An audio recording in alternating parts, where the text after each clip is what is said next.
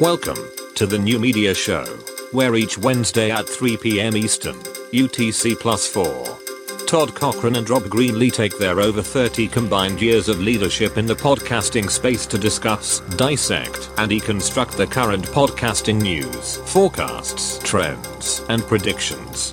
Now here are your hosts, Academy of Podcasting Hall of Famers, Todd Cochran and Rob Greenlee. Hey Rob, how you doing? And we're back after a 2-week hiatus. Yes, that's right. Yeah, I'm doing great, Todd. It's great to be back. So I'm doing the show from a new place, so this is better. So I'm still building my studio. So well, that's good. But I tell you what, you know what we've got? We've got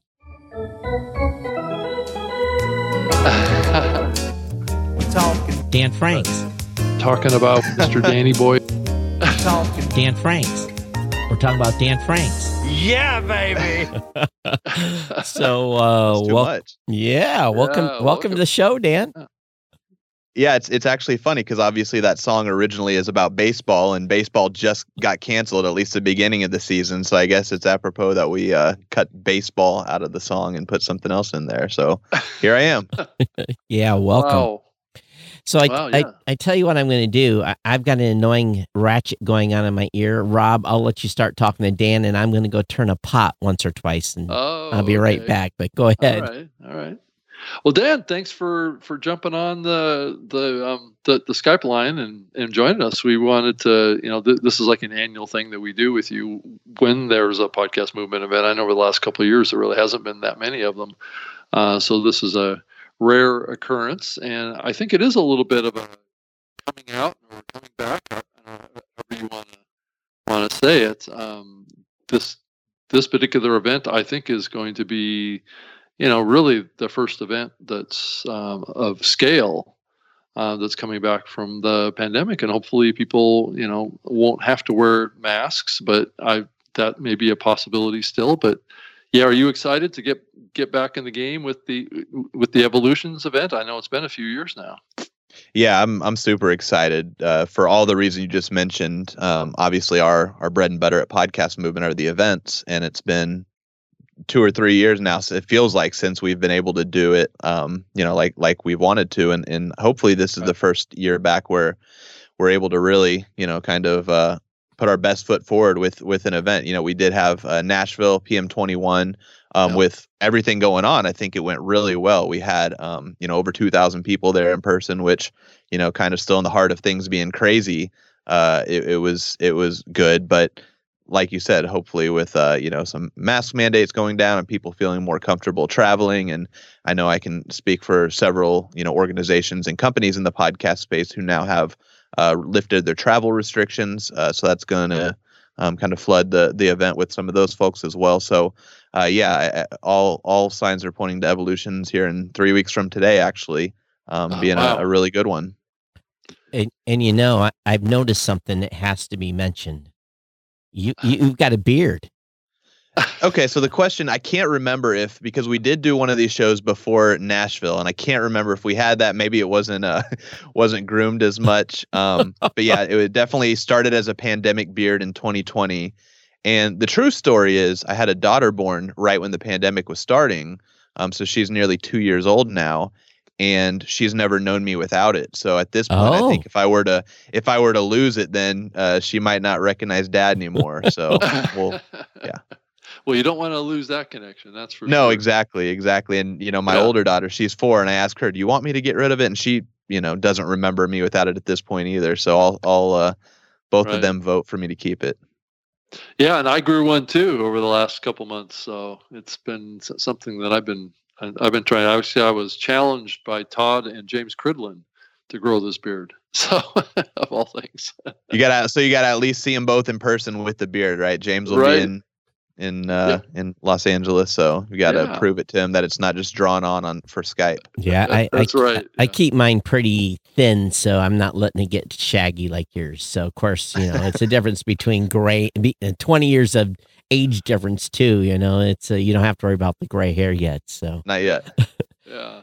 But hey, Dan, it's glad to have you on, and I know you guys are busy, and I've been seeing lots of announcements. Looks to me, and of course, Rob and I have been gone for 2 weeks, so we're gonna have to talk about some other stuff today too. But we'll get the evolution stuff out of the way. Number one, Podcast Hall of Fame announcement. So 8 people inducting. Yeah, we're super excited to bring that back. It felt like the last few times I was on here, that was obviously a point of conversation, is when that was going to come back. And super, pumped for Libsyn to step up and partner with us to bring that back. 8 awesome Hall of Famers coming in. And, one of our concerns, obviously, with things going on was, were we going to be able to get 8 people there in person to accept? And, save for one, they'll all be there in person, and it's a really great class, and we're super excited to bring that back. From our side, from a production standpoint, it's a fun event to put on. But then also just for honoring those in the space who deserve to be honored, being able to do that once again. Awesome. Yeah. And you've scored a comedian. Is he going to be a comedian, or is he going to be talking about his podcast? Yeah, so TBD. So yeah, Will Ferrell is I guess from the podcast space, what he's done the most of is his own podcast, The Ron Burgundy Show, which is the spinoff to the Anchorman movie. But within iHeartRadio, he's got his own network, his own podcast network, which they've done for several other kind of celebrities. They've spun up little networks underneath the iHeart umbrella, and Big Money Players is what his is called, and they've got a stable of comedy podcasts. So I believe a lot of the conversation is going to be about that and kind of the the network within the network and things like that. And obviously, it'll be cool to have someone like Will Ferrell on stage as one of the keynote speakers of that first day. And then today we just announced that Latif Nasser, who is the new host of Radiolab, the longtime Radiolab host Jad stepped down several months ago, and Latif has been on the team for years and is now one of the hosts of that show, and obviously one of the largest podcasts in the world, Radiolab is. So we're excited to have him there. And he's actually doing a solo talk presentation, which, usually when you get bigger names to do keynote talks, you kind of have to do it as a panel or do it as a fireside chat just for the lift to be a little less for those folks. But he's going to be doing an original talk and presentation. So I'm kind of excited for that as well. Yeah, I've got a confession to make, though. I have not listened to a single episode of Radiolab. Yeah, that's okay, right? That's why we love podcasting, right? And it's not big shows that you don't listen to, and it's not that. And I don't know why. I understand it's a fantastic show, but I don't know why I've never subscribed to it. So I probably should at least listen to at least one episode before Evolution to get a feel. It's a highly produced program that's very interesting. I think they've done a terrific job. I've listened to a few episodes over the years, and I think they do a terrific job. So this change in hosts should be interesting. I should go check it out again. Yeah. Are you hearing Rob okay, Dan? I am hearing Rob okay. I don't know if the audience is. Sounds like you're not. Yeah, it might be. If you're hearing him okay, the audience is hearing him okay, and it's just on my end, so it's a little weird, but it's okay. But Rob, like you said, he's a new host of Radiolab, and it's one of the most highly produced. Kind of this whole concept of like in-depth sound design and lots and lots of producers working on the show. Like that's Radiolab. It's probably the most produced podcast I've ever heard. That's kind of what they're known for. Right. But yeah, so the kind of the theme of it is the show, again, well-known podcast and radio show as well. It's, I think, nationwide on NPR.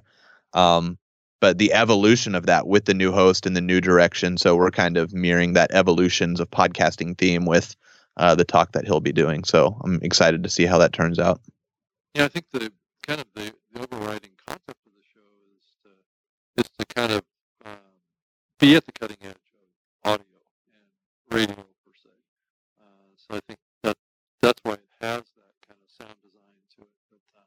But before we get too far into it, I'm sure there's a few people that are listening to this that are not familiar with Podcast Movement Evolutions in LA, and I just wanted to mention it's March 23rd through the 26th, coming up here this month in Los Angeles, and it also has a virtual component to it too. So Dan, why don't you tell us, kind of just start from the top with it for those that may not be as familiar with Podcast Movement as Todd and I are. Yeah, for sure. So Podcast Movement, the flagship event is what we started in 2014, and every summer conference that's really kind of trying to capture the entire ecosystem of podcasting. It's just a really giant event. We've got 10 or 12 stages going at any time. Just lots of education, lots of networking parties, that kind of thing. So that's a flagship event. It's the largest event. That's next iteration is coming up this August in Dallas.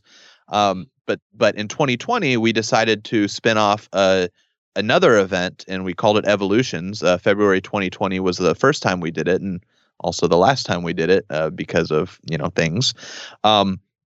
But the whole concept there was that the education on the Evolutions event would all be about the latest trends, latest technology, like you said, kind of the cutting edge or the bleeding edge of what's happening in the podcasting space. So from a content standpoint, that's really what we're focusing on with Evolutions, is making sure that the topics are fresh and super topical. So that's the event, like you said, happening March 23rd through 26th. It's split up a little differently than the flagship event. So the flagship event, it's kind of choose your own adventure. You buy a ticket and you can go to the marketing stage or the monetization stage or the creation stage or whatever stage, whatever track you want to participate in throughout the event. This event, we wanted to try our hand at curating the tracks a little bit more to try to create a really great experience for the attendee, whatever the attendee's place in podcasting is. So we have 3 tracks at Evolutions. We have the creator track, which is kind of the new podcaster or the hobbyist podcaster. It's a track geared towards them. We have the pro podcaster track, which are those people that are either making a business out of their show or trying to make a business out of their show. And then our third track is our industry professional track, and that's more the business side, the corporate side of podcasting. So by splitting up the tracks based on who you are as an attendee as opposed to topic, we're able to curate a really focused track for you, whoever you are. So if we can identify you as a professional podcaster, then all the sessions we program on that track can be geared towards you as a professional podcaster. So long story short, it's a more focused type of an event. We've got 4 stages instead of 12 or 14 like at the flagship event. And really, like I said, trying to curate a full 3 days of topics that'll be really, valuable and appealing for attendees. And then, like you said, we've got our virtual component. So all 4 stages will be live streamed throughout the entire event. So if someone attends in person as a professional podcaster, they have access to all the sessions on the professional podcaster track. If you attend virtually as a professional podcaster, you have access to live streams of all the sessions on that track. So really trying to, at least for this year, do that full hybrid experience. We call it in events, the hybrid events, so that whether you're attending in person or virtually, you're more or less able to consume that exact same content at the exact same time. Yeah, that's great. Yeah, Rob, so you are breaking up a little bit on the stream, so I don't know what to do. We'll just continue to go, and hope it comes and goes. It's like it's good, and then it's bad, and it is what it is. So we'll keep our fingers crossed. Okay. Yeah. So let's talk a little bit about your thoughts on like the after hours events and things like that are kind of in the cards as well. I mean, we talked a little bit about the Hall of Fame. I know that there's a little bit of a companion event going on with the Ambies, and I don't know if you want to talk about some of that kind of stuff too. Yeah, so it's good. It's going to actually be a really fun week in Los Angeles for podcasters, and a lot of people are coming at the beginning of the week and staying through the weekend. But yeah, the Ambies, the Podcast Academy Awards for podcasters, is taking place that Tuesday, so that's the 22nd. That's taking place in downtown Los Angeles, so right around the corner from the Podcast Movement venue. It's also being live streamed for anyone who's not there in person. But a lot of folks are coming in for the Ambie Awards, either finalists or members of the Podcast Academy will be there. So that's kind of kicking off the podcasting week there in Los Angeles on the 22nd. Then the next day, the 23rd, that's the day that Podcast Movement kicks off in the afternoon and evening. But that morning, local time, 11 a.m. local time, so whatever in Pacific, so whatever that extrapolates to in the rest of the world, the Infinite Dial, which is Edison Research's big kind of data presentation every year, that a lot of people that reference trends and stats and things in podcasting, that's being presented as a part of Evolutions that Wednesday. That's actually open to the public, so anyone local who's not coming to Podcast Movement is able to jump in there and check out the Infinite Dial live. It's the first time that Edison's ever done it live as opposed to just a web-based presentation. So that's kind of cool. We're excited to partner with Edison Research to put that out there live. And then, of course, that's being live streamed like they do every year for free on YouTube. So I'm excited about that. And then, that night, the opening party, it's an Acast party.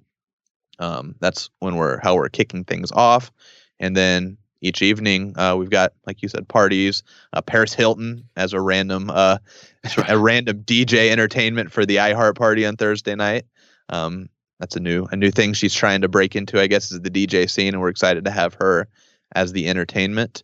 And then, the other cool thing we've got going on this year is several mornings we've got free sponsored breakfasts, or whether it's grab and go muffins and coffee or something a little more. So we've got something like that going on. It's all on the schedule on the website. And then, some evening open bar activities and afternoon open bar activities and stuff. So I don't know if it's, sponsors having some built up funds from taking a couple years off or what, but it's going to turn out to be a really great experience for those in person to kind of be able to take advantage of that. And one of the breakfasts, actually, Blueberry is co-sponsoring with Produce Your Podcast. And Tracy DeForge over there. So excited for breakfast that day. Yeah, we're just doing a little event that is designed to, I guess for better words, get podcasters introduced to that team and us, and then talking about growing your podcast. And they're not going to be real pitchy, but we're going to have an offer that'll go along with those that show up for breakfast. They'll be able to come to an ongoing webinar that we're going to hold that between us and Produce Your Podcast. So it's something new that we're trying, and definitely, the number one thing I continue to hear again and again and again and again from podcasters every week: how do I grow my show? How do I grow my show? Yeah, that is the number one question. So I hear it all day long. Yeah, so we're super focused on that. As a company, we've got some announcements coming on the 15th that we're going to be making 1 week. We'll let it percolate for a week as leading into the show, but so it's a busy time. Hey Dan, speaking of that topic, is there anything you can think of that's kind of special at Podcast Movement, the Evolutions, that is going to cover how to grow your podcast? Is there any kind of track that a podcaster could get involved in at the event that might help them with that? Yeah, so I think that creator track, which is that kind of newer podcaster trying to work on some of the fundamentals and basics, that's actually a 2-stage track. So someone that buys a creator pass, which is our lowest price pass, they've got 2 things to pick from every time, and then Pro Pass holders can go to the Pro Pass as well as both creator stages. So depending on what level you're at, you get your track and everything below it included, and that's virtual and in person. But yeah, that creator track, a lot of the stuff is focusing on growth, as well as like some of the things that kind of come before growth, like some of that community building aspect where of building the foundation of not just, okay, we're putting a podcast out there, but how do you nurture your existing community so that you've got something to build off of, as opposed to just trying to create this large audience out of thin air. So a lot of it's like that, because, you guys know that too, that, you can't go from 0 to 100. Sometimes that slow growth and kind of, appreciating those who are there with you now, whatever that number is, kind of building off of that. So, community building is kind of a big piece of that as well. I think the space is at a point now where we've had so many new shows come in to the space. I did an interview 2 weeks ago with a gal out in Los Angeles, and she didn't even know about Evolutions. And I'm like, we need, I thought, wow, you're in LA, there's a big podcasting event coming to LA, and you don't even know about it. I think one of our bigger challenges is just get people informed that there are these big national events that they can attend and then drink from the fire hose and come to the events and get educated. So I think she bought a ticket from basically me saying, hey, this is available in your area. So, just a little information for your social team. I think there's still a lot of people that you can reach to grow the base. Yeah, I think, Todd, I think that's a good point, Todd. I talk to a lot of podcasters too, and a lot of them aren't familiar with it. And I think a lot of it gets back to, there's just a lot of new people that have joined the podcast medium. And because of the pandemic or whatever, people, it's not even necessarily even in their mindset yet to attend an event or even look for one. So I think that there's a little bit of a marketing challenge, and that's one of the reasons, Dan, why we like to have you on the show prior to the event, is to let more people know about it, so we can kind of build on the community and build it larger. And having the Hall of Fame there and having the Ambies there, it just creates more of a reason for people to come out, especially now, as we're coming out from this pandemic. Yeah, and you hit on it. It's a marketing challenge. Obviously, we've been at this building the event since 2014. So it's not necessarily for sure not from a lack of trying to spread the word. Right. But like, what the best way I can describe it is, like, podcasters don't all hang out in the same place. There's not one social media network that they're all on. There's not one Facebook group they're all hanging out in. There's not, you've got certain pockets of podcasters and their interest bring them to Reddit, and all they do is spend time on Reddit. Then you've got your Facebook group people where whatever their topic is, they're hanging out. And, you got Discord now is a real big one. Yep. So you've got all these mini pockets of podcasters who are kind of insulated in their own bubble amongst themselves. And obviously, you've got your audio fiction and all these just real closely knit groups. Yep. And they're, so it's almost like you've got to go in and, kind of make your presence known within each one of these groups. And because there's so many new shows coming in, and quite honestly, so much attrition and people leaving, it's constantly a moving target. It's never like, okay, once the audio fiction podcasters know we exist, then we're set. No, it's like that constant churn. So yeah, it's a marketing dilemma. And we do often wonder, we're like, okay, we've got whatever it is, 60 or 70,000 members in our Facebook group, and roughly that same amount following us on Twitter. Like, how do we, these people are interacting with us on Twitter and in the Facebook group, but they still don't know what it is we do or even who we are. And it's not from lack of trying. Like, we're spending a crap ton of money on ads to show them Facebook ads and Twitter ads and all of that. And a lot of them are on our email list, and for whatever reason, they're still not, completely familiar with the event. So it's really just kind of trying to attack it at all angles and really, pound it in that this is what we do and this is what we have to offer. And, the other thing is, though, events are not for everyone. Podcast events are not for everyone. Most of these shows that are out there, even active ones, they're doing it for fun. Podcasters are doing it as a hobby. So you're immediately kind of chopping off a small section of those people that would even be interested in investing their time and resources to go to an event. So that's, the other component of it is, just that diverse set of goals that people have putting podcasts together in the first place, just adds even more difficulty and challenge. I try and mention it to any podcast that I'm talking about, or talking to, or trying to help or whatever about the event. And I think that's the encouragement that we need to make more broadly, is to the podcasters that are familiar with Podcast Movement.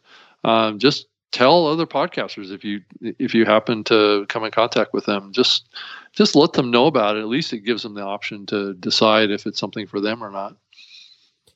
One thing I do, one thing that we see is that even in our own business, it's like you can, for a long time, people didn't know we had hosting. And then now people don't know we have free stats. And it's this ever evolving.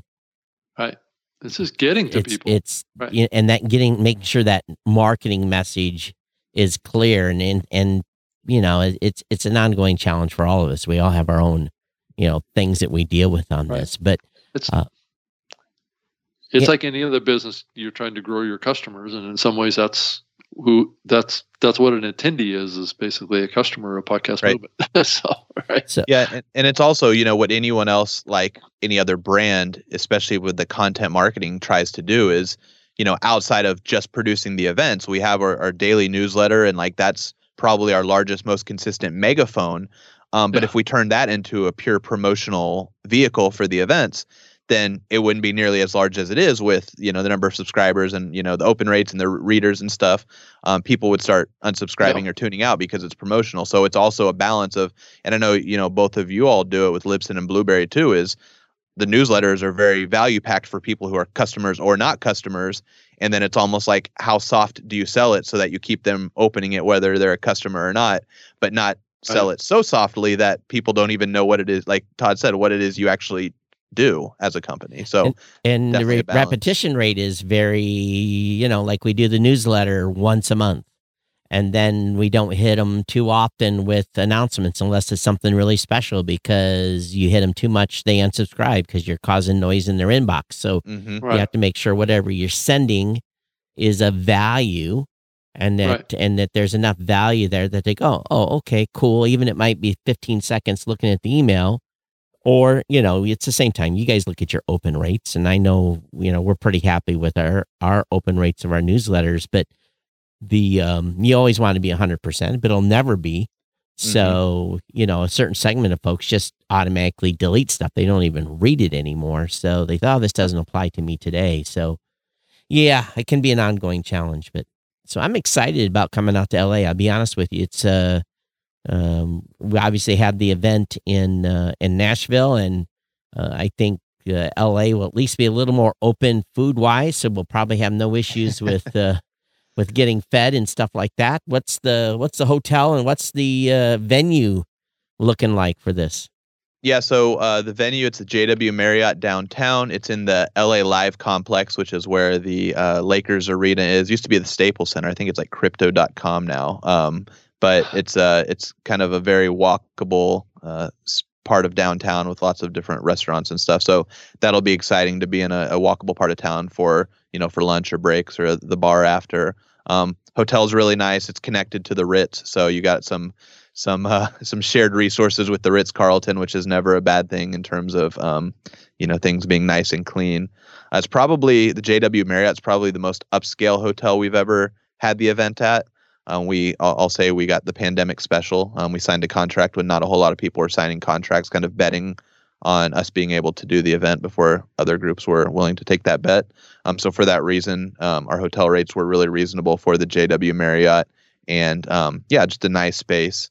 So excited about kind of the venues and the offerings there.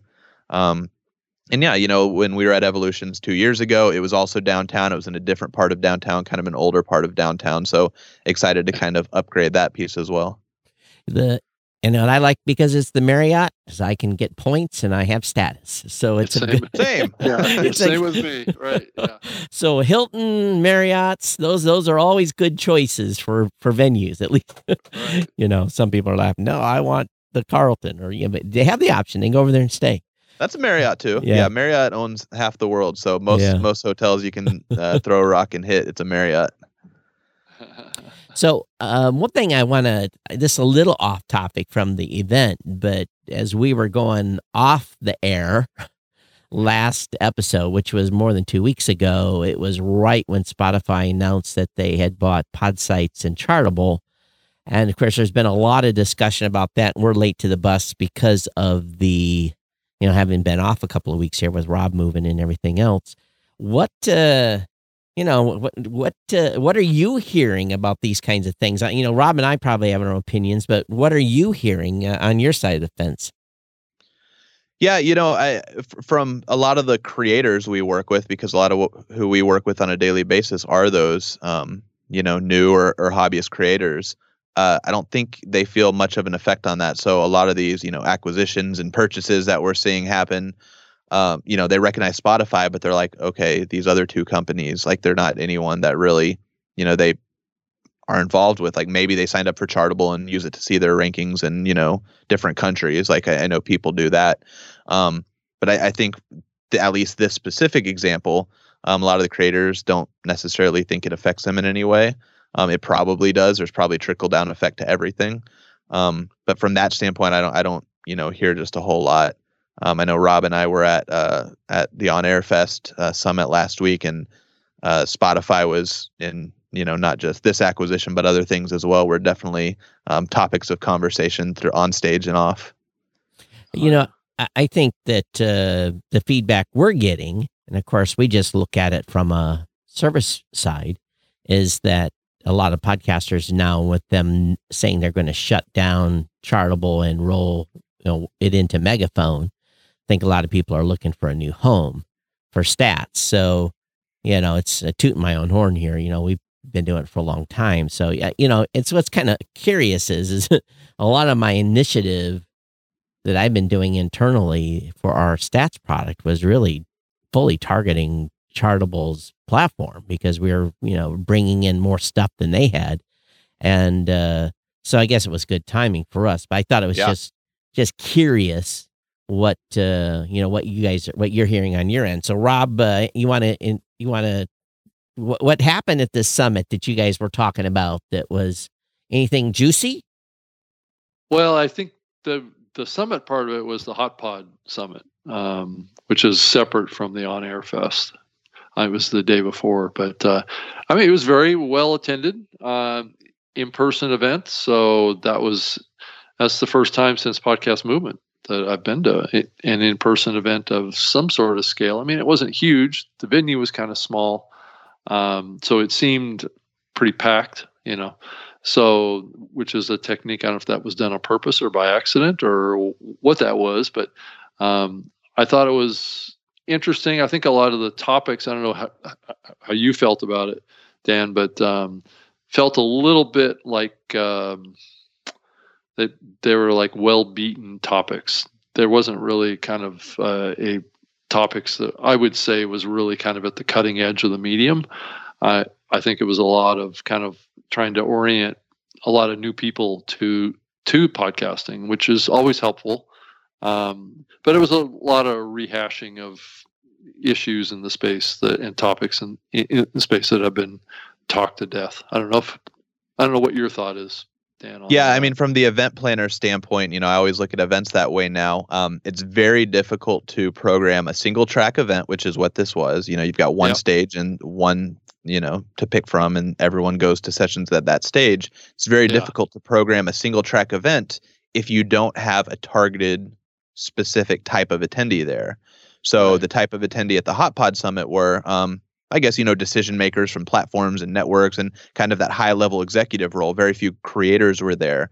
But it was people that served different roles. So you've got your ad buyer representatives there, your ad seller representatives there. Yeah. You've got, like I said, people that are running networks, people that are running platforms. So because all of those people have different participation in the space, different interests in the space, but you only have one session at a time for them to go to, maybe one or two of the sessions throughout the day appealed to every individual person, had one or two, but it wasn't those same one or two. So I think that's, just kind of the nature of that type of event. I certainly think, like any other event that we go to, the most valuable parts are the conversations you have with the people who are there. So the content almost becomes secondary, like any event, Podcast Movement as well. I think the two topics that I saw that were kind of topical, I don't know about cutting edge, but topical conversations. The first one was kind of like platforming and deplatforming, and that conversation that's, kind of the Joe Rogan conversation, we'll call it for lack of better term. I thought that was an interesting conversation with several different perspectives. And then the other one that was just kind of the evolution of, dynamic ad insertion and, host reads versus, recorded host reads and versus, straight up just radio style commercials.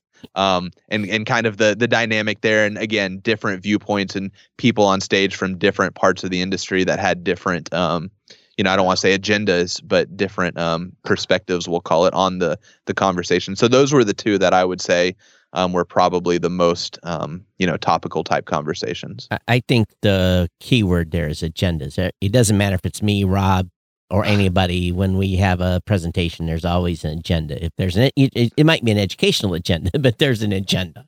Mm-hmm. I don't ultimately have agendas, Todd. Okay, whatever. I can't imagine. Rob, you participated in several Q&A questions. I did see that. Oh yeah, well, to be frank about it, a few of the panel sessions talking about dynamic ad insertion didn't really talk about that key differentiator, which is you can actually do a host read as pre-recorded. So that wasn't discussed on stage, so I wanted to bring it up. But I think it kind of challenged Dan Granger a little bit, who is from Oxford Road, because I don't think those. And this is an interesting topic actually to talk about, is that a lot of the ad buyers don't really want the host reads to be dynamically inserted, because guess what? They can be removed, and they don't want them removed. So what you're saying is like they'll say they don't want it because they'll say, oh, we want it to be like that natural flow within the episode, right? We want it to be a seamless transition between the show and our ad. But you're saying like if you can basically give it that same feel, but it be dynamically inserted, you've got the best of both worlds. In reality, you're saying their underlying thought is maybe they just don't want their ad to be switched out for the archives. But again, I go back to the numbers, and this hasn't changed in more than 10 years. 90% of the podcasts I look at least globally, have 90% of their lifetime downloads within the first 96 hours. Oh, that's true. So it's, if it's baked in, so what? Right? If it's for 90% of shows now, granted. Yeah, but Todd, why do the ad buyers object to having them removed? Is it just a psychological thing? It's like, well, we're getting a bunch of free. It's all psychological. If it's baked in, it's there forever. They think they're, it's. Well, some shows, as you know, Todd, get archival downloads. If they do, then they need to rebuild. Don't take this the wrong way. 90% of shows, it doesn't matter if you rebuild it. You're not getting any more value out of it. You're not making more money from that episode. But those 10% that do, they need to be removing those ads and putting stuff in. Undoubtedly, But again, every time someone tells me, I got long tail, I look at their stats and up and down. That's no very long tail. No, it's okay. You get 10 2 weeks later, you get 20 the next month. That's not long tail. Yeah. So I think it also depends on the kind of content. It's too, true. Right? It's like a Grammar Girl or something like that. Yeah. Oh my God. Yeah. Unbelievable downloads. Unbelievable long tail. Right. So so it's my show, Geek News Central. I'll burn it in and leave it. Doesn't matter. I don't care, because no one's going to go listen to that in 2 months. Nobody. Yeah. Right. 1 or 2. Right. But no, so it's interesting that the mindset has finally changed in this country, where I think half the country's been over COVID for about a year and a half. And then about the other half of the country's been over COVID for about 2 months. So I think that you should be in great shape, Dan, for the show. I think you're going to have great attendance. Everyone's going to be excited to get out. And Omicron's past us, Delta's past us. Everyone's vaxxed. So at least everyone that's attending is vaxxed, because that's a requirement. But or a test. Quick point of clarification. Test. You have to have a test. Or negative test. Negative test. Yeah. So let's see. LA County is who dictates the rules for our event, because we're in LA County. And their current set of rules, which will apply to us, is every attendee either has to show their vaccination card or show a negative test. So PCR test. Or rapid test. Or rapid test. So we have the rules on our website. You can check it out. But if it's a rapid test, it has to be a different time frame than a PCR test. So we've got those, and it's all straight from LA County. But what the latest development is, and this just came down last week when the CDC released their latest rules, is that anyone who's there and vaccinated doesn't have to wear a mask. Whereas technically before, a mega event is what it's considered by LA County, regardless of inside, outside, vaccinated, not. Everybody had to wear a mask inside, and now that mask rule is what's dropped. So we're excited about that, and kept the websites all up to date, and we'll keep it up to date if anything else changes. But like you said, everything's pointed in the right direction. And I've got just today several emails from companies that waited until the last minute because they had corporate travel mandates, and those have now been lifted, and now they're trying to snatch up the last set of group registration. So it's a good sign for us, and we're excited that that's happening. That's good. I'm happy that the timing is right, because this is your event's going to happen, then NAB and Vegas the following month. So maybe the doors will be unleashed, and CES was a nightmare. There was hardly anyone at that event. And and NAB's fallen at the wrong time. I mean, all events have been the wrong time to some extent. But yeah, when they tried to reschedule it for the fall, and that's when the Delta variant came back. So yeah, I'm happy for them and all of us who participate in it to hopefully be back in full force this year. Yeah, CES had to have done the show or they'd have been out of business. They had no choice. They had to push through. And yeah, I made it in and out without getting anything. So knock on wood. Oh, good. So, one thing I didn't do, and this is something that I didn't submit a session for your event this year, is because, to be honest with you, I hadn't, your announcements came out for submissions, and I was kind of like, do I have anything new in the can I want to talk about? And they said, nope. And I said, all right, I'll do a pass. I'll sit one out, and I'll go sit in some sessions this time and try to listen instead of talk. So I'm excited and I've been watching your lineup of speakers and the different types of topics. So it looks like a pretty rich portfolio of content. Yeah, I mean, we're excited, and over 100 sessions, so too many to kind of single any ones out. But yeah, it's a really good variety, and the reason we like that open submission process, which is where probably 80% of our sessions come from, is just because we never know who's going to submit or who wants to present on their expertise. So like we just had one come through, that Guy Raz, who was, from How I Built This and TED Radio Hour. If we had approached him to speak, we'd be working with an agent and paying a, speaking fee and stuff. But the network he's a part of submitted a session with him as a panelist participant. And, that's going to be awesome because so like a lot of that kind of stuff happens from that open proposal process, but also on the completely other end of the spectrum, we have people who are super successful niche podcasters that no one's ever heard of. Not like you at the Radio Lab, right. But people that no one's ever heard of because they're kind of in those bubbles that I talked about earlier. But they have amazing information to share about how they're, growing their show or making six figures off this show that is, gets 100 listeners an episode, but because of who it is or what it is, they're making an amazing business out of it. So all kinds of stuff like that just come through that open submission process that if we were, trying to hunt down and curate, all these 100 sessions ourselves, we wouldn't be able to root up. So yeah, we're super excited for the lineup, and it's going to be a good one. If someone's making $100,000 with 100 listeners, I want to see the tax return.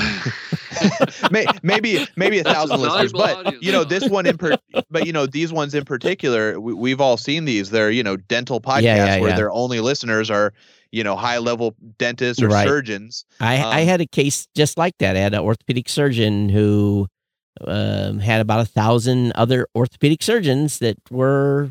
He wasn't orthopedic. He was spinal cord. What do they call that? Is that orthopedic? Doesn't matter. He was getting $20,000 a episode for sponsorship for 1,000 listeners. He actually. I mean, where else? What other medium do you know? Like, hey, 100% of these 1,000 people are this, because who else would listen to it? And for an advertiser, that 100% saturation rate of like every person is going to be your target audience. Like, that's amazing. And you want to hear something more crazy? He quit the podcast because his partners said he was making too much money for the clinic and they couldn't find a way to write it off. Isn't that? Can you imagine walking away from a $20,000 an episode because you're making too much money? Pay the tax. Right. That's what most people would do. Right. But yeah. Hey, Dan, is there any limitation at all? I haven't seen the CDC guidelines around booster shots. No, right now I don't believe that's a part of the full vaccination consideration. So it's one J&J shot or two or more, Moderna or Pfizer. We've got people traveling in obviously from Australia. We mentioned James Cridland from Pod News, several other Australians, several other Canadians. I know we have several coming from Europe. So that kind of international travel that we didn't have in Nashville, we weren't able to.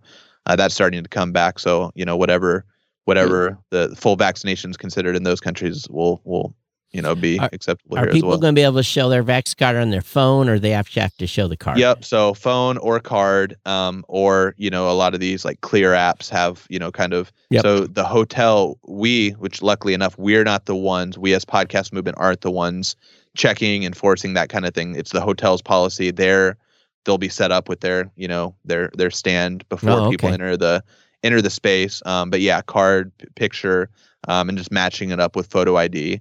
And then what they'll be doing is whether you're showing your negative test or whether you're showing your vaccination card, you get a bracelet. Basically, that once you have that bracelet on, that's your pass for the rest of the event. Gotcha. Yeah, so that's kind of how the hotel is doing it. Okay, cool. Be nice. That clear thing worked out real well for CES. That's what they use primarily, but it's almost the same thing as showing your card. So it's one half dozen the other. So that's cool. Wow. So it's hard to believe it's only a month away. It's not even 3 weeks. It's 3 weeks. Less 3 than weeks. a month. Yeah, it's crazy. Yeah. And I'm looking at the calendar. Oh, it's on March 2nd. It's like, wow.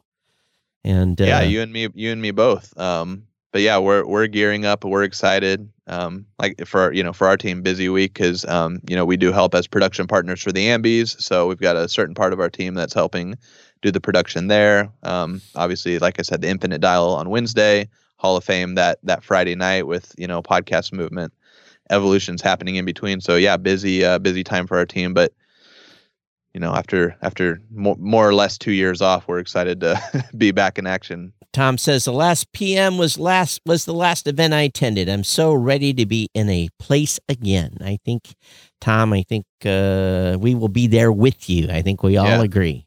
Speaks for all of us. That's right. It's fun to go out and, if nothing else, just wave the flag. Hey, we're here. Let's talk. Let's see, talk. And I'm excited to talk to new podcasters too, because it's really the only time you get a chance to talk to new podcasters en masse. And someone this maybe, a month or two or 3 months, pretty fresh. And I know maybe the Dallas event is more attract more there for that, but still there's going to be a certain amount of the West Coast crowd that, they're going to they're close, they'll be able to come. So I'm excited to talk to new podcasters, especially. I think we all are from just selfish business perspective, but it's good. Yeah, Dan, I was curious. I wanted to ask a question. I mean, as you look to the future here, hopefully we can as we open up more and get more stuff going, do you see both of these events, the Podcast Movement, the original event and the Evolution events eventually becoming almost the same size conferences? And I mean, it's just like 2 a year, or do you always see Evolutions as kind of being a little smaller of an event? Well, I mean, selfishly, we'd like them both to grow. In that sense, if they're both growing, then one never catches up with the other. But at some point, there's probably some, ceiling, whether it's, less people are creating podcasts or for whatever reason, like there's probably a ceiling. So yeah, we're not necessarily throttling growth, and, based on our, growth plans for both events, we're planning on both of them growing based on, meeting size that we're contracting in the future and hotel room blocks that we have to book. We've talked about it, I think, on several past episodes where we're having to, contract event spaces 2-3 years in advance, just because that's the nature of large events. Is there's not a whole lot of spaces to go around once you get to a certain size. So yeah, I mean, like I said, the plan is for both to grow. We've never necessarily viewed it as like some events we'll do like an East and a West event, and it's just like, kind of the same type thing, but just doing it twice on separate coasts. That's one, and that doesn't necessarily get me that excited. That's one of the reasons why we took the different approach to programming, as well as a little bit more of a thematic theme to Evolutions, of it being, that trends and new tools and new technologies and stuff like that is because, from, again, a selfish standpoint, like I'm more excited about having two events that kind of have different personalities and a little bit different approaches. So if that approach will keep the Evolutions event a little smaller just in nature, then that's just kind of, the way it is. But our plan is for both of them to keep growing. So do you see, I've seen where you've kind of kept the Podcast Movement event, or at least it is this coming year in Dallas, which is kind of centrally located in the country. Do you see it heading back to the East Coast again? Yes. So we've got the 2023 venue already booked, and we've got the 2024 venue already booked. And one of those will be back on the East Coast. And it's not, the idea wasn't necessarily, okay, that one's like, central to East Coast, and the Evolutions is like always on the West Coast. That's not necessarily how it'll always be. But, just from a obviously business standpoint, it makes sense for them not to both be in the same city or even in the same region in the same year, just because we always see every year that there's more local people attending the event. There's lots of, drive-ins. LA, we're doing targeted, marketing towards local LA podcasters as, hey, this is your opportunity to come to an event that you can drive to and stay at your own home for. Right. And we always kind of do that kind of thing. So yeah, it definitely benefits us to not have them on top of each other, even if they are 6 months apart. Do you think that you're going to have no. Sorry. My brain is not firing on all cylinders today. Do you think that the event in London that finally opened up, start taking tickets, are you any plans to go over and see that, or? Not this year. If they have a second year, it'll be cool to check out. It seems like they're taking an interesting approach to things. I know they've had several start stops, just like we all have with the event. So it'll be interesting to see. I don't know personally the people running it, but I know they have an event production background, so it'll be exciting to see what they do. Yeah. Well, they wrapped kind of like a podcast festival around it, kind of like what the On Air Fest folks did, right? So they have a week long of live podcasts on stage. I know we've talked about that off and on over the years, even for Podcast Movement. But I wanted to also ask here if you can answer maybe both of these two questions. But do you ever see the Evolutions event ever being like maybe in the East Coast or in Chicago or in some other city around the country, or is it always going to be in Los Angeles? No, I think it'll definitely hit the road and travel a little bit. It will. Okay. Again, it does take some, strategy and planning, like I said, geographically, for it not to be on top of where the summer flagship event is. But yeah, I mean, that one, because it's a little bit smaller, we're able to take it a little more short term with our booking of venues, whereas, the flagship event being 3,000, 4,000 people, just few venues to pick from, we have to book that out several more years in advance, whereas Evolutions, at least now we kind of have that freedom to take it year by year. So, yeah. And then to your point about the festival component, it'll be very that the London show has. It'll be interesting to see how that works out. I was a part when I worked at the Midroll and at Earwolf. They tried a podcast festival called Now Hear This, and that took place in 2015 in Los Angeles, and then 2016 in New York. And the difficulty that we found was that podcast fans are very loyal to the shows they love, but they don't care at all about the shows that they don't love or that they've never heard of or that they're not fans of. So that festival type approach, like, hey, buy your ticket and you can come see all of these shows all weekend long, that's not appealing. They're like, well, what about just that one show? That's the only one I want to go to. Like, let me buy a ticket to that one show. Right. And, like our approach to it was that this was going to be like how Coachella is, where people will buy just a festival ticket and they'll see Paul McCartney and then Jay-Z right after him and they'll love it all. But the music fan and the podcast, the podcast listener, so far, at least what we saw, they're not the same. And I haven't noticed if the London show, if they're doing like where you just buy a ticket to the shows you want and don't buy a ticket to the shows you don't want, or if it's a festival pass. But it'll be interesting to see how that plays out because, we've seen kind of mixed results. Yeah, for me, those types of events that are festivals, very low value for us as a company wise. So it's something that we don't care about that much. It's catering to the listening side more than it is anything else. Yeah. And we saw that with PodCon too, right? That was the show that took place 2 years in a row in Seattle, and they couldn't get it viable. It wasn't viable for them to keep going, and they were trying to do that same thing, kind of straddle the line between being a fan event and a creator event. And I would say that one, Rob, you went to that one. I think Libsyn maybe exhibited and Blueberry exhibited as well. I would say that was like a 50-50 thing, 50% performances, 50% creators. But again, like if you're selling one pass that gets access to both of those, it's almost like that saying, what if you're trying to be an event for everyone, you're an event for no one. And I kind of think that's how it felt. And yeah, I think there was value there. We got value out of that event. So, as a matter of fact, quite a bit of eye-opening value because it was more educational to us. It was right about the time that true crime and that some of that was starting to really kick off. Audio fiction, it was big with audio fiction. Yeah, audio fiction. So for me, it was kind of the clue in that, hey, here comes this trend of new content and new creators that are looking to do scripted type content. Because, to be honest, there hadn't been a lot of scripted content. There was some.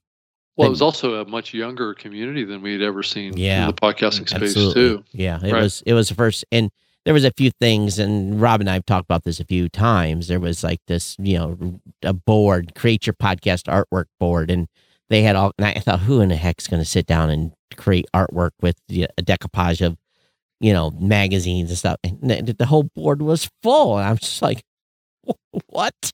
So it was a whole different vibe. For sure. So, yeah, I think it can work. You just have to find a balance. And, but again, it's straddling that TikTok, YouTube community. It appears, and I don't know, Dan, what do you think about this, about the crossover that we're seeing between podcasting and TikTok and YouTube? Yeah, I mean, I guess you could have at one point thrown like a Clubhouse type thing in there too, right? All these different places that are kind of could be seen as extensions of podcasts or potentially podcast replacements. I don't know. It'll be interesting because obviously that younger generation is super into TikTok. Even people in my generation are in it, and kind of the same question we were having around Clubhouse: is it taking away podcast listening time, taking away podcast creator time, or is it just kind of things that people are doing on top of it? Are people now creating TikToks or consuming TikTok instead of podcasts, or is it a different setting? Like they're doing that while they're asleep in bed, or falling asleep in bed, they're TikToking and they're driving, they're listening to podcasts, and they're not replacing one another. Or are they, from a creation and creative standpoint, are they one replacing the other? I don't know. I think the move TikTok made this week of going to 10 minutes is going to be ground changing for that platform. Is that live 10 minutes? Are they doing like live? Because I know they can already, but yeah, they can do up to 10-minute videos now. Okay. And they're rolling that out. So it was before. That's getting into like YouTube space. So right? so a minute, 3 minutes. Now it's 10. So I could see now where there were some podcasters over there because I've been watching it pretty close. Matter of fact, that's where I go to get news now. You want to see what's really happening in Ukraine? Go to TikTok. Because everyone and their brother, they're not putting this stuff on. Well, let's put some on YouTube, but it's being censored. But TikTok has got you can see what's going on in Ukraine. It's where I go for news. It's hard because it's real. It's some dude holding a cell phone on the side of the street, recording something. But with them going to 10-minute windows now, it's either going to hurt them or help them, because I think you have to be there. TikTok invented a time machine. They did, because you can sit on TikTok. I've been 10 o'clock at night, like you said, laying in bed, flipping through, and the next thing I look, the next thing I do, look at the clock, is 2 o'clock in the morning. I'm like, whoa, where did those 4 hours go? What happened? It's like, really? My phone's dead because I've been flip. So I think that it can be pretty mesmerizing. But again, I'm following thousands, not 10. Right. So that fast content and being able to just get a 30-second piece and then move is a lot different than the podcast I listen to. Yeah, and like you said, 10 minutes, that's a show. Like 30 seconds is a clip, it's a funny thing, it's not, but 10 minutes, that's crossing into, what I would call show territory. That's right. So, it is. Or episode. So that's a question. Like, people are great flipping through, watching 30-second clips. But then when they hit something that's 10 minutes long, are they then just going to sit there and like watch it or set their phone down and listen to it? I don't know. I have a tendency on the 3-minute videos, unless I know who the creator is, to move on. Because sometimes it's like this big lead up. They're trying to lead you up to some culmination. They've shot a 10-minute video and they pick the last 3 minutes of it to get your attention, and then you end up in disappointment. So it is, there is interesting things happening on the platform, but I think it's all a meld. But I don't know if people are replacing TikTok time with podcast time. I don't know. Well, I think that the trend that we've seen in digital media overall, and I think we've seen it even to some degree with YouTube. And I think, the interesting connection here is, as you think about podcasting, I think when podcasting started, I think most of the content in podcasting was pretty long. And I think we are seeing a little bit of movement towards shorter podcast content. And I'm talking about audio. Not significantly shorter, but definitely shorter. And then I'm seeing on YouTube, Todd, Dan, I don't know if you guys are seeing this too. There's more and more content on there that's long form now than I've ever seen before. So, both ends of this seem to be playing, and I think all the platforms are trying to get as many users as they can, as much content as they can. Onto the platform, and that puts them in a situation where they are either going, longer or shorter to appeal to. So I don't know if there's like this happy medium, but I think it is probably in that 10 to 30 minute range is probably where we're going to wind up. I gave up watch. I've got a Netflix subscription, haven't been on it in a year. I've got, you're on YouTube all the time. I'm on YouTube. So for me, it's kind of weird. I still have my core number of podcasts I listen to. And then I have this bigger group of YouTube channels that I watch because the content often doesn't come out once a week or twice a week or something. So it's easy to kind of keep. So I probably have 60 channels I'm subscribed to on YouTube. And then TikTok, it's really short. So I have literally 1,000 people that I can follow. Yeah. So I think it stacks differently. Yeah. Based on but most of the content I watch on YouTube now is 20 to 30 minutes. Right. And if one is 45 minutes, I kind of go, look at the watch. Do I have time to, waste watching this? Or I just let it play and listen to it. So. Yeah, it's almost like when a platform launches, it utilizes short clips to get people hooked. And then over time, the content gets longer as they expand what they're doing. I think Twitter was probably the earliest example. This when they launched, there were 140 characters. Now they're 280, right? So they found, I think, a larger market opportunity for them by going a little bit longer. So that's interesting. I think TikTok has a chance to erode some stuff on YouTube, especially if they figure out how to monetize everybody. Yeah, especially going to 10 minutes. Yeah. And who knows? I'm sure they'll open it up. People maybe publish longer stuff than 10 minutes at some point. I don't watch too many people that are live on TikTok, but every once in a while catch a channel. But TikTok leads you down paths. You do a couple of wrong hearts, and then you get off into Netherlands for a little while, and it drives you back, So it's, it would be nice to be able to go in there and say, like, hey, I just because I liked this one, I don't want to see everything about this one topic. But like you said, you just got to play the waiting game. You just got to be strategic and not put hearts on anything else like that. That's right. Yeah, I mean, you have to. This happens on YouTube all the time too. You have to. Once you get in this groove, you watched a couple of videos on a particular topic, and then you're exactly right, Dan. You just get flooded with the same topic or the same sources, and you're like, well, I'm going to have to go into the search. I'm going to have to search for something different, right? And then start watching that to retrain the algorithm. Yeah, that's what I do at Twitter TikTok. too, right? Like you heart a few things, then all of a sudden it starts recommending that topic, and then these are followed by people you follow. Yeah. But like you would say, like I would follow this person if I wanted to see everything they were tweeting or everything they were putting on YouTube. I would just, follow them or subscribe to their YouTube channel. But I'm not for a reason. You don't have to keep showing it to me. It's definitely, that's one thing where they've got podcasting beat in a big way is this, recommendation engine and driving you different places. I do want to bring one topic up. And there was a little bit of a Twitter exchange I had with a big podcaster talking about where they drop someone else's episode into a feed. So it'd be like this show here. We're gonna drop someone else's show into this RSS feed. Right. I contend, and I guess maybe this is my old school ways, that is nothing just new. It's nothing new, but it seems to me to be rude. Well, I think it's inconsiderate of your audience is what it is. Oh, I tell you, I got some hellacious pushback when I said exactly that.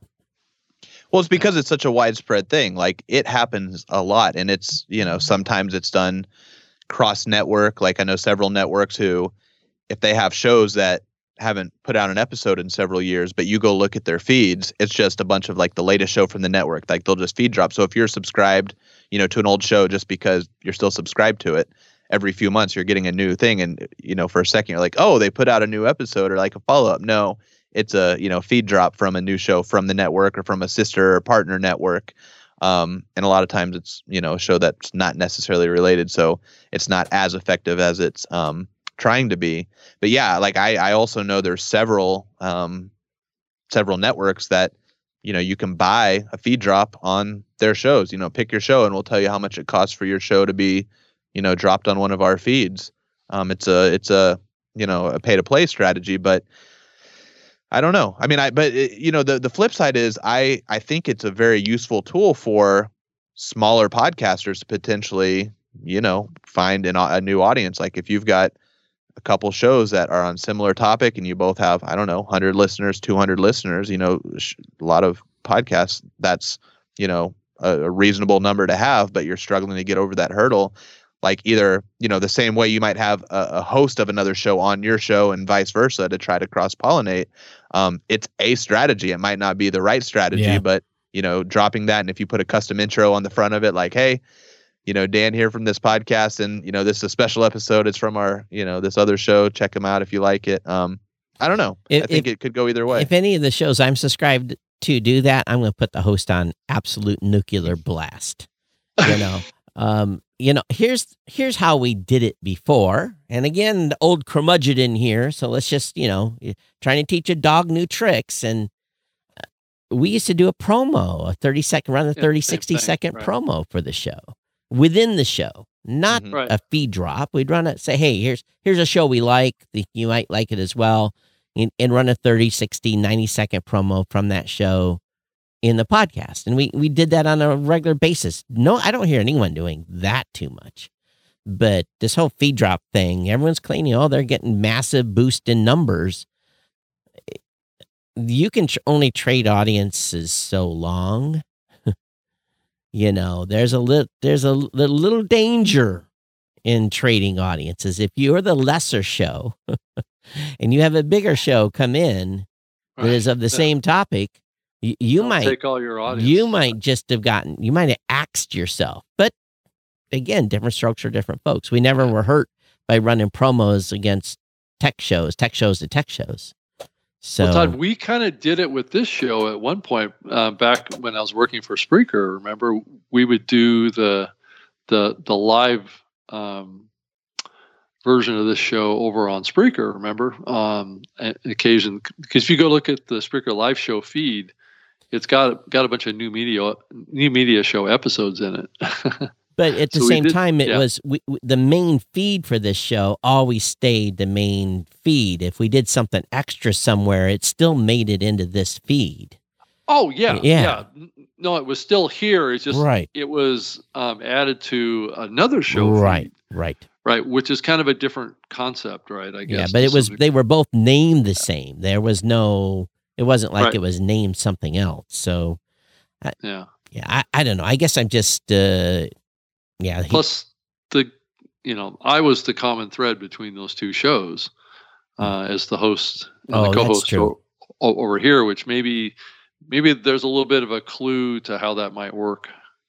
Also, especially in a network type of situation, right, where you may have crossover, and I think it works best in a inside of a network of shows, right? Than it is just random shows doing this. If I'm the host and I'm part of a network and I warn the audience, hey, we're going to drop an episode from someone here in the next couple of days, right? Then that's one thing. And maybe the audience has been trained to do that, but I would give many weeks advance notice that we're going to start dropping some episodes from some other shows in. I think it's really about disclosure, and I don't know how they're handling it. If they're talking about it, and if they don't talk about it, they drop the episode. So I don't know. I guess I'm old school. Sorry, I just think it's rude for the audience. Yeah, but Well, there's always new things that are being tried by new people. Yeah. There's very little that I see that people portray as something new that hasn't been tried a million times before. And that's my curmudgeon coming out, but it's also true, right? It's also true. I mean, you and I talk about it all the time, that there's these new concepts that people think are something that are new, but they're not really new. But maybe it's new because now is a good time for it to work. I don't know. I mean, yeah, maybe. Yeah, I know, Dan. You've been around the medium a while, so I'm sure you see this happen too. Of new versus, what's being viewed as innovative, right? Yeah, and like one of the things that came up at that Hot Pod Summit was the, like the concept of like subscriptions and Apple now having paid subscriptions and how that's right. Groundbreaking, right. And then the conversation comes back to, well, you've been able to do that for a long time. Right. Blueberry's offered private feeds and paid feeds, and Libsyn does, and Patreon for several years has had the option to have a paid feed for your patrons. Yep. So kind of that what's old is new again. Like some people just weren't familiar with it or read the headlines or only are just consuming large shows on Apple, and now it's a new thing. But that's another thing that kind of resonated with me when you were saying kind of what's old is new, and what's new happening is maybe what feels new isn't actually new at all. It's just kind of a new place for it to be. And before even before Blueberry had private podcasting, people were using membership plugins to do their own private podcasts for years, for at least 6-7 years, a long time.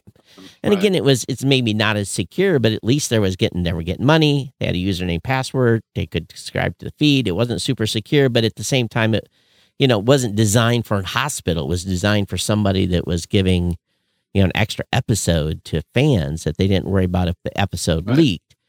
Right. So, and Apple stuff is same way, but a little more controlled.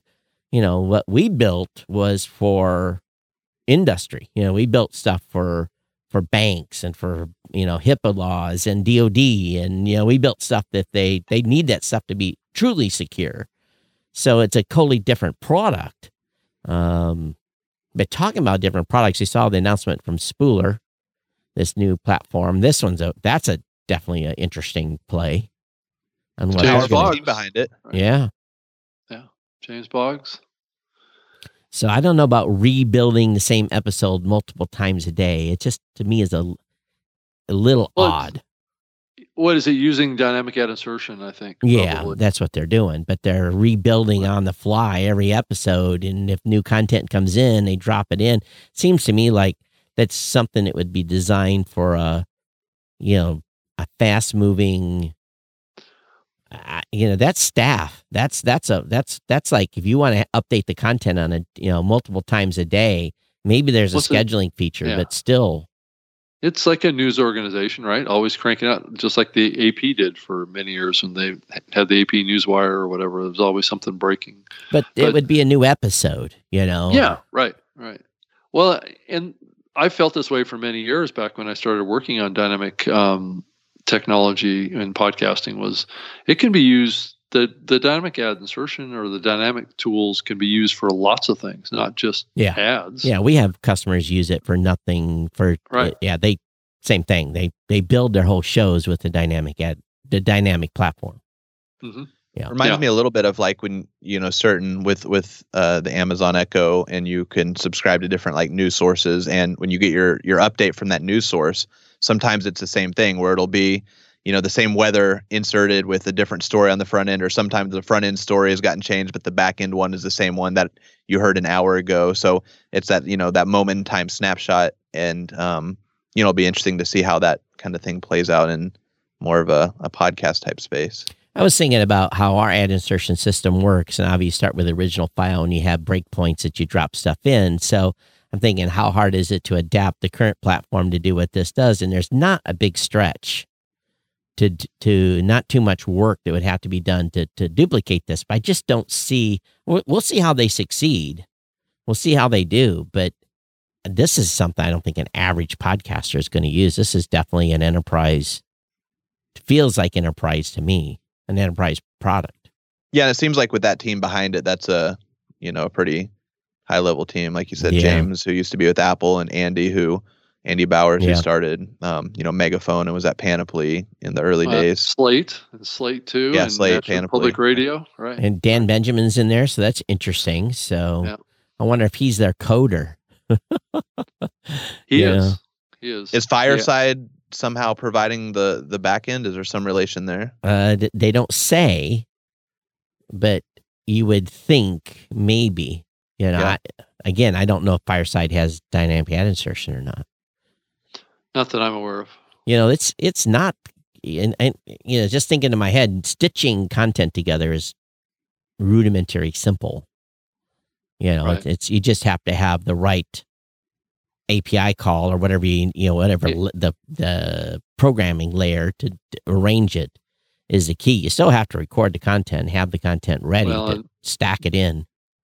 Yeah, and that's another thing that isn't new too. The IT Conversations back in 2005 was doing something almost identical to this. Yeah. And the big thing though with all this, if they're going to do this, is they've got to get their levels together.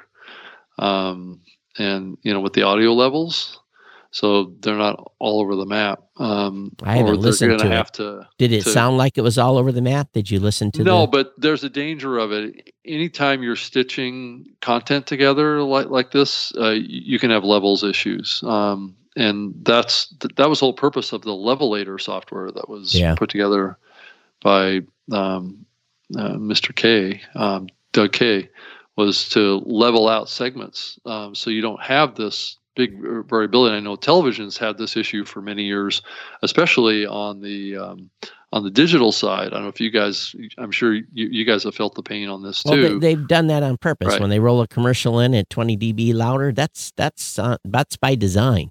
Well, but like the streaming apps you're saying now, like the streaming apps, there's all kinds of funny errors that happen if you're watching Hulu or some of these apps where these inserted ads or something wrong with down. Right. I mean, you got to ride your remote control.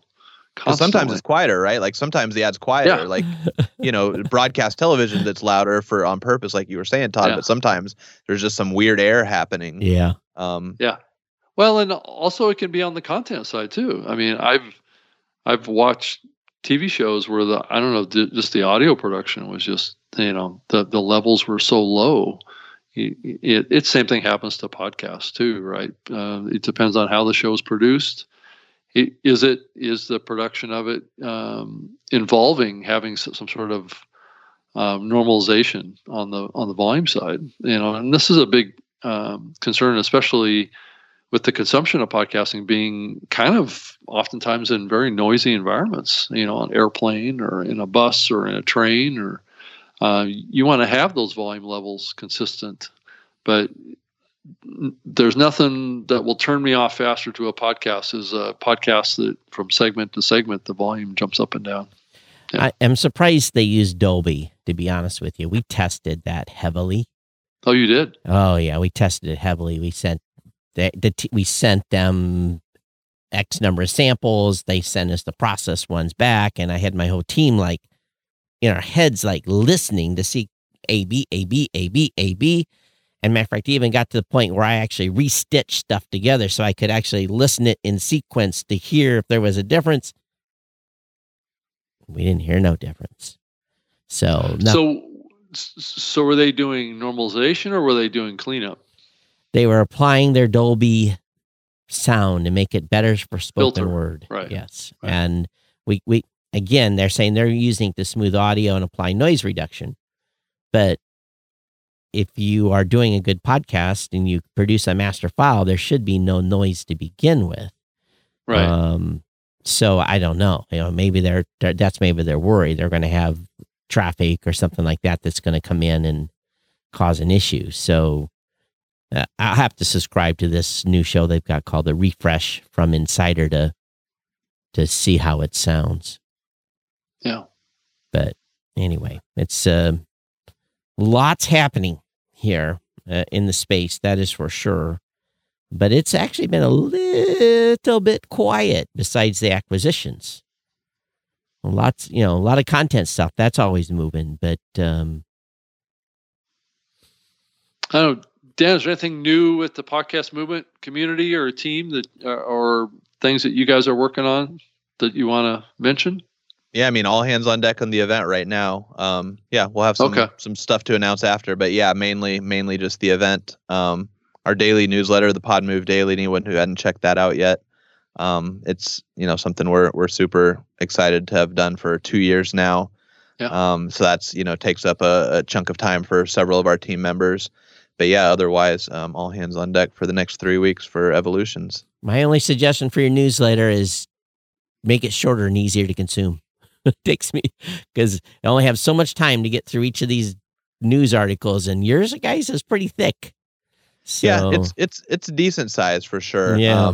It's not quite as bulleted out as Pod News, but it's also not Hot Pod either. That's right. So it's right. Somewhere in the middle of those two, I'll say. So what do you think's going to happen there with the changing of the writing guard? Oh, Ashley Carmen leaving to go to Bloomberg, right? Yeah. Right.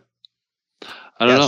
She's great. Like, I thought, the newsletter definitely took a step forward with her. Me too. Her reporting with The Verge before she took over Hot Pod was really good. So I'm excited to see what Bloomberg can do there. I don't know if I'm assuming a bigger budget behind her, if there's more investigative stories to go on or what, but I'm excited to see what that means. But yeah, Rob, when at the Hot Pod Summit, they kind of sounded like they weren't quite sure what the next direction was with Hot Pod. They said it was going to stay around. They spent money on it. They're not going to put it away, but they also said there's several different directions they're considering in terms of the next writer or writers.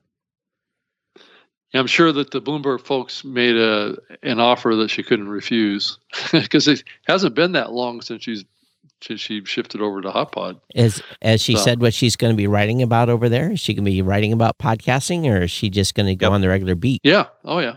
Yeah. Audio and podcasting, yeah. Yeah. She's going to continue over there. So it was definitely a jump. So it'll be interesting to see who The Verge picks as their Hot Pod editor going forward. Well, there was they didn't have one at the point of announcing this change. There was something that came out. Did it? So they had Aria, who was one of their writers, and then they introduced, I forgot his name, but they introduced kind of who was doing the editing in the background, and they said Aria and him, they were going to kind of bridge the gap, but they made it pretty clear that they were bridging the gap and not taking over as the lead. So that's kind of seems like a little up in the air, because I forget his name, but the gentleman who kind of runs The Verge.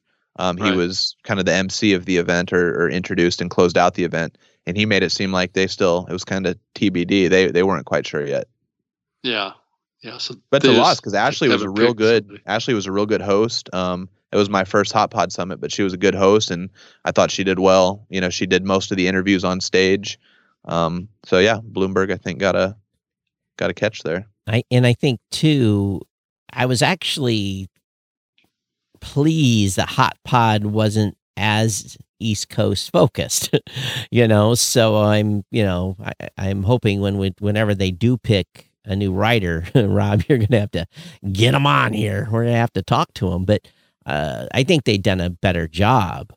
And when Nick was writing, I'd stopped reading Hot Pod completely. And then I started reading it again as soon as Ashley took over. So we'll see what happens with this new writer. Yeah, whoever it is. Yeah, I guess we'll find out soon. So we're getting close to the end here. So Dan, why don't you give everybody the pitch? Where do they go? How do they find it? What's what's the dates? What should packages? They do? What should they do? Yeah, go to evolutions.podcastmovement.com. Most of the full schedule is up there now, so you can check out the different sessions happening and see if anything there kind of suits your fancy.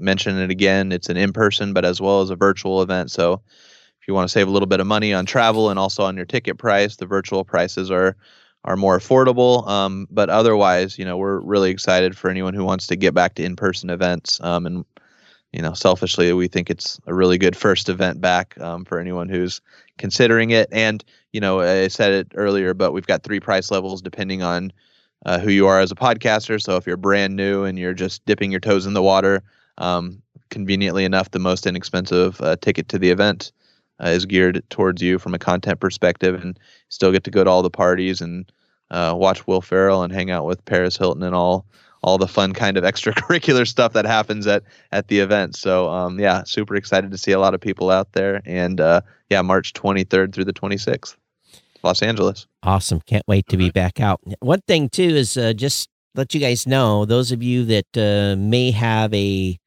adult child going to school for marketing or something like that, where Blueberry's now looking for a new social intern for the summer.